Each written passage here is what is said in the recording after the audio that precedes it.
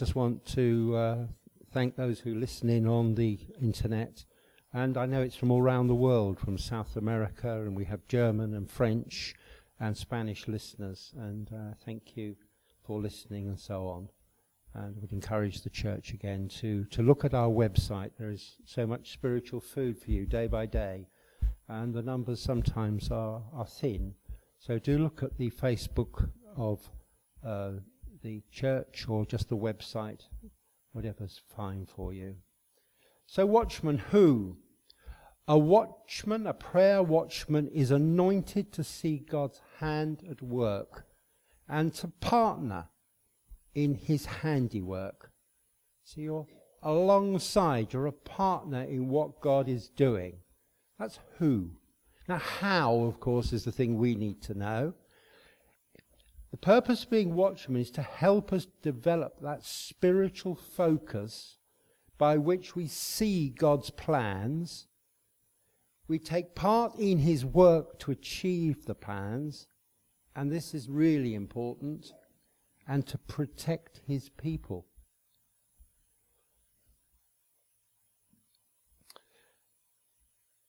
Now the watchman's role is this. If you look at the dictionary definition, watching is more than casual looking. For many of us who are a certain age, a watchman used to be a little old man in a big long coat and a big hat, standing by a sort of brazier outside a factory, warming his hands and maybe cooking a few chestnuts on it. That was the watchman, and he was to stop thieves getting into the factory. Well, that was good and right, but it's not the sort of watchman we're talking about. The watching is more than just that pure guarding by a fire. It's more than casual looking. And we sometimes use the word these days, don't we, about watching, that we watch television, or we were on the seashore and we watched the tide go out. And it's much more than that. The watching can be defined as to keep vigil in a devotional exercise. I'll say that again, to keep vigil in a devotional exercise. Or it's almost like being awake during the night, and I don't mean that literally, but it's a spiritual aliveness. Now, watching also involves a personal involvement, and it involves a personal responsible involvement. The watchmen in biblical times, they were people who were often assigned, first of all, particularly in the Old Testament, they were assigned to protect the crops and the animals against thieves. Second, they were assigned to protect cities from invaders. So you get this idea of the watchman tower, don't you? And you think of castles and you think of these minarets and so on, and people look to see. And that's part of it spiritually. And they are vigilant. There are 2 V's that you need to be aware of. And it's not to do with victory, but it ends in victory if you do this. The V's are to be vigilant, to watch around the clock. They were vocal as soon as they saw the danger or the threat of danger or were aware of something. What did they do? They shouted or they blasted trumpets. Vigilant and vocal, 2 V's, an easy way to remember. In the Old Testament, Ezekiel was called to be God's watchman over Israel. Yes, he was appointed a seer before he was called a watchman. He sees the windstorm. He sees the cherubim, the expanse, the Lord upon his throne, and the scroll he is commanded to eat. Ezekiel 1:4, verse 4. He's the one who warns the people of the dangers of sin and unrepentant hearts. Ezekiel 3:16 says this. Ezekiel 3:16. Son of man, I have made you a watchman for the house of Israel. So hear the word I speak and give them warning from me. He was anointed to see everything before embarking on his tasks. He had an overall picture. Wouldn't we like an overall picture at times here? employ some watchmen. No, you are individually watchmen. You're all watchmen. It's not employing a watchman. The watchman also means, we always say men, but it's watch women, isn't it? Watch women often have that spiritual sensitivity to operate in this. Now, why do we need to do it again, you watchmen and watchwomen? Protection from the attacks of our enemy. You see, that protection's not automatic, even for believers. Sometimes we have to pray it into place. We need to be alert. So you need to be that watchman for protection. God's plan is often to warn and alert us of the enemy's tactics. May well indicate how he's going to work in advance. John's illustration just shared about the cars, a sort of guidance, isn't it? Third, we must be alert to remain watchful, or we won't be aware of God's attempts to warn us of Satan's attacks and plans. If we're not alert and watchful, finally, or we're ignorance, blind, deaf to God, of the enemy's schemes, he, the enemy, Satan, will take over that portion. Rob, destroy, mess up. Jenny's mentioned that she had a prompting for God to do with Gethsemane prayer, and we've started to move in that, and the second full prayer meeting will be coming. But the Gethsemane model gives us that new covenant, the new covenant watchfulness. We're not talking about Old Testament Ezekiel watchfulness. Jesus shows us how to watch and pray. He foresaw, didn't he, his imminent suffering. He experienced temptation as warfare. Read it. You look at it. It's so powerful in the Garden of Gethsemane. He struggled in prayer over it. But he kept, didn't he, focused on God's redemptive plan. It was God's plan. And he also used his will to resolve to submit to the Father's will, what God wanted to happen. You see this watchfulness, this being available to what is happening. Now look at that in the garden, what happens where Jesus' disciples shows us what happens when we don't watch and pray.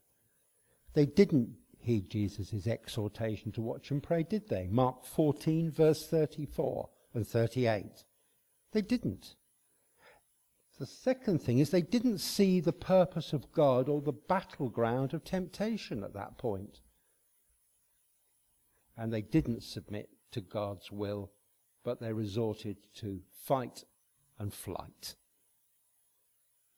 The spiritual watchmen and watchwomen see beyond the present crisis. You're often in crisis where the watchman needs to work. But he sees past that into the future glory. He sees what God is going to do. That future glory comes, and that's the powering to actually do it and get going. It's no use having the word of God, the sword of the Spirit, and doing this. Quite theatrical, and it's quite biblical, you're holding it. But you've got a sword, the sword of the Spirit, the word of God, but you're supposed to use it. If you don't use it, you might as well leave it in its sheath. In which case the enemy wins before you start. The spiritual watchman is empowered to submit to God's purposes in the face of hardship. You're in that hardship, but you want to do what God wants to do. And you see yourself as man or woman in the vision for God's purposes. As you're participating, you are one who is working. You're the one using the sword. You're the one in that tower watching. And of course you draw upon God's grace to battle against the enemy. It all sounds like a bit of a slog, but it's part of the gifting that comes as you move in it. It will be as natural as breathing, but you need to be aware. God talks about it's important that we're not ignorant. We don't want to look at Satan, we want to look at Jesus, but we need to know the way the enemy works, otherwise we're ignorant. Once described as, if you're in that position, of going into the boxing ring with Muhammad Ali and you're blindfolded. Not a comfortable position, and the enemy will punch you from any position because you are blinded to his ways. Now, watchfulness is also important in relation to the ministry of healing. I felt at times when that run up to Paul's healing, and we saw that, and the fruit of it, and he's walking the dog and the stick away, and the broken wheel cart that he used, the disability cart or whatever it's called, mobility cart, broken and remains broken, doesn't need to be mended. And John Wimber, I remember in his early days in his book, talked about how for a year he prayed for some sign of healing. He prayed for a whole year. And then that year passed, and his wife was the one who was healed. And he was just so full of joy, he just jumped and shouted. He shouted at God, "We got one, we got one." And I felt almost in my spirit that's what we were saying to the Lord in response to his graceful healing miracle on not on David Winter. David Winter, no. David Winter, bless him, is with God, but no, with Paul Winter. Jesus is our model. He hears, he sees, and he goes as directed. Say that again. Jesus is our model. Jesus is the shape we need to follow. He hears, we hear. He sees, we see. He goes as the Father directs, we go as the Father directs. Don't know if you can get this up, John, but 1 Corinthians 2, John, verse 9. Can you get that up behind me? Thanks. It's a bit longer, I will read it. 1 Corinthians 2, verse 9 to 12. As it is written, no eye has seen, no ear has heard, no mind has conceived what God has prepared for those who love him. 1 Corinthians 2, verse 9. It's all right, don't worry. It's putting you on the spot. For the listeners, John is putting the words on the screen behind me, and it's not easy to do quickly. 1 Corinthians 2, verse 9. For those who love him. But God has revealed it to us by his Spirit. The Spirit searches all things, even the deep things of God. For who among men knows the thoughts of a man, except the man's spirit within him? In the same way, no one knows the thoughts of God except the Spirit of God. We have not received the spirit of the world, but the Spirit who is from God, that we might understand what God has freely given to us. In plain English, I can't know now what Lawrence is thinking, and he doesn't know what I'm thinking, although he knows I'm reading things. And in that same way that I don't know what Lawrence is thinking at this instant, so we don't know what God is thinking except by the Spirit of God. We would know what Lawrence was thinking if he told us now, and I'm not going to ask him to in case it doesn't fit with what we're doing, but he's looking comfortable, so that's okay. Our spirit thinks our thoughts. God's Spirit thinks God's thoughts. God's Spirit thinks God's thoughts. But when we're working in this area of watchmen and so on, some of the thoughts that we get are ours and some of God's. As we start in this, we're a bit amateur. And a lot of the thoughts will tend to be ours, and a part of it will be God. But as you move in it, it becomes more God-shaped and less me-shaped. More God-shaped, less you-shaped. So don't be encouraged. And part of the discernment is that we can learn to discern what God's thoughts are. Do you see how important this is? Now you say, who's called? Well, we're all called to be watchmen. All believers are to be called watchmen. Mark 13, verse 37 says this: what I say to you, I say to everybody, watch. Watch. You see, if you're asleep, you can't watch. No? If you're asleep, you can't watch. Focus of watching. Guard your heart. Be our brother's keeper. Remember the protection. You see, from birth we can see physically, but spiritual sight requires spiritual ability, and it comes back to that word of anointing. And God's so willing to give those gifts and anoint you for it, but he does like to be asked. If you don't ask, you don't get, basically. Sometimes we ask and he says no. Sometimes he says not yet. And sometimes it's yes in power. But he does like to be asked. We receive our spiritual sight when we're born of the Spirit. No one can see the kingdom of God unless he is born again. John 3 verse 3 says that. No one can enter the kingdom of God unless he's born of water and the Spirit. John 3 verse 5. So he must be born from above in order to see, to enter and function in this realm where God reigns. And by virtue of that new birth, we can see spiritually.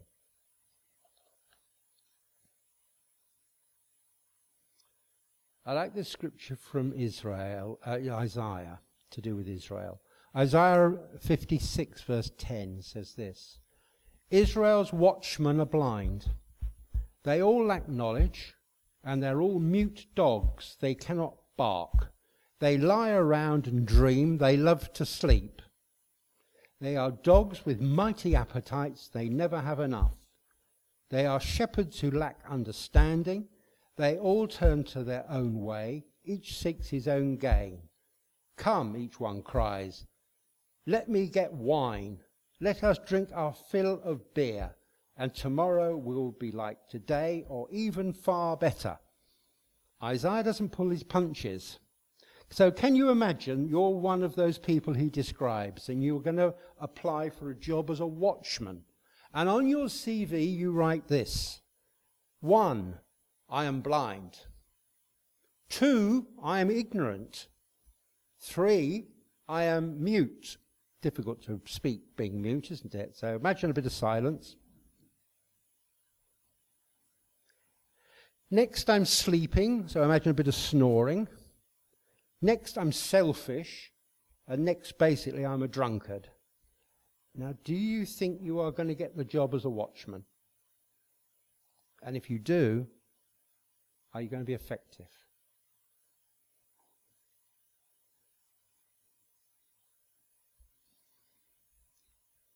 We need to look at the New Testament for the real answers here. Hebrews 13 verse 70 says, obey your leaders and submit to their authority. They keep watch over you as men who must keep an account, or give an account. Obey them so that their work is a joy, not a burden, for that will be of no advantage to you.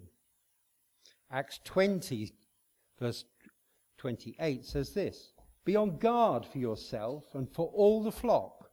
You see the unselfishness. Yes, you're doing it for yourself, but it's all the flock, all your friends, everybody you know, among which the Holy Spirit has made you overseers. We have an oversight here, and please pray for them. Nobody prayed during our open prayer time for the oversight, and I want to just do that by the words now. The Holy Spirit has made you overseers, and in the overseers, that's all of us, but there's oversight as well, to shepherd the church of God, which he purchased with his own blood.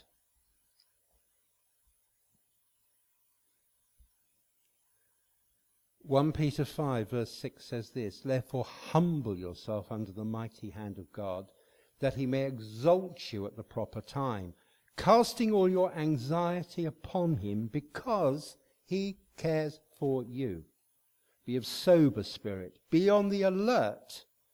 Your adversary, the devil, prowls around like a roaring lion, seeking someone to devour. But resist him, firm in your faith, knowing that the same experiences of suffering are being accomplished by your brethren who are in the world. Roaring lions need to be spotted. Roaring lions need to be seen as soon as possible. Watchmen up the tower, up the prayer tower, are the way to do it. You see, Nehemiah is so often the illustration to do with leadership and the way to do things. And Nehemiah 4 verse 7 says this: but when Sanballat, Tobiah, the Arabs and the Ammonites and the men of Ashdod heard that the repairs to Jerusalem walls had gone ahead, but that the gaps were being closed up, they were very angry. They plotted together to come and fight against Jerusalem and stir trouble up against it. But we prayed to our God and posted a guard night and day to meet this threat. See the model? See the problem? And there's gaps in the wall. Now, because there's gaps in the wall, verse 13 says this. Therefore, I stationed some of the people behind the lowest points of the wall at the exposed places, posting them by families with their swords, spears, and bows. Now, remember, they're building the walls, aren't they, of Jerusalem?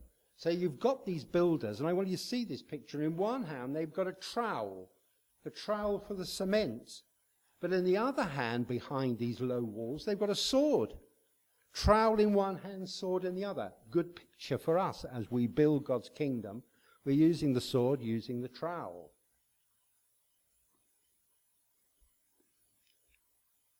After I looked these things over, says Nehemiah, I stood up and said to the nobles, the officials, and the rest of the people, don't be afraid of them. Remember the Lord who is great and awesome. There's that word again. From the Spring Harvest people, what's it like to be in God's presence? Awesome. And fight for your brothers, your sons and daughters, your wives and your homes. When our enemies heard that we were aware of their plot and that God had frustrated it, we all returned to the wall, each to his own walk. So you see Nehemiah, there's gaps in the wall, the exposed places. The enemy's going to be tempted to attack there. So let me ask you, what's your exposed place? Where's the enemy most likely to attack you? What's your area of weakness that you repeatedly trip up in? I guess we all have one, don't we? We're all flawed. We know that. We have a common struggle, yet we have those particular areas of weakness which the enemy will like to come on. He will often attack in the areas where he's been successful before. So what does Nehemiah say to that? Because he says it to them, but he says it to us now. Be on watch, be on guard, especially in the exposed places. Some have problems with greed and the pleasures of the world. Some, there's an exposed place where we're at air that the enemy would really like to exploit us. So be on the watch, be watchmen. But remember in all this that the battle belongs to the Lord. Unless the Lord builds the house, Psalms 127 verse 1 says this, unless the Lord builds the house, its builders, see the trowel, labour in vain. Unless the Lord watches over the city, the watchmen stand guard in vain. Isn't that interesting? All that teaching I've said is fine, providing we're doing what the Lord is telling us to do in the way. The Lord watching over the city, the Lord watching over the situation. Psalm says this, he who watches over Israel, Psalm 121, verse 4 and 5. He who watches over Israel will neither slumber nor sleep. The Lord watches over you, and the Lord is your shade at your right hand. Isn't that a lovely picture? Lovely picture of the battle belonging to the Lord and then being under his protection. A lot of words there. Just want to close with this.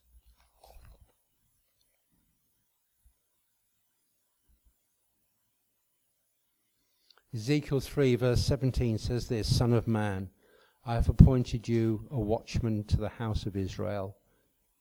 Whenever you hear a word from my mouth, warn them from me. Warn them from me. And very, very finally, Habakkuk 2, verse 1. I will stand on my guard post and station myself on the rampart, and I will keep watch to see what he will speak to me, and how I may reply when I am reproved. Have you ever heard a sentence from Scripture with so many I's, my's, myself's, I, he, me, I in? Isn't that wonderful? A whole lot there telling you what you can do and the effectiveness. So, in response to that final word from Scripture, may you and I not be rebuked for not being a prayer watchman here. Amen.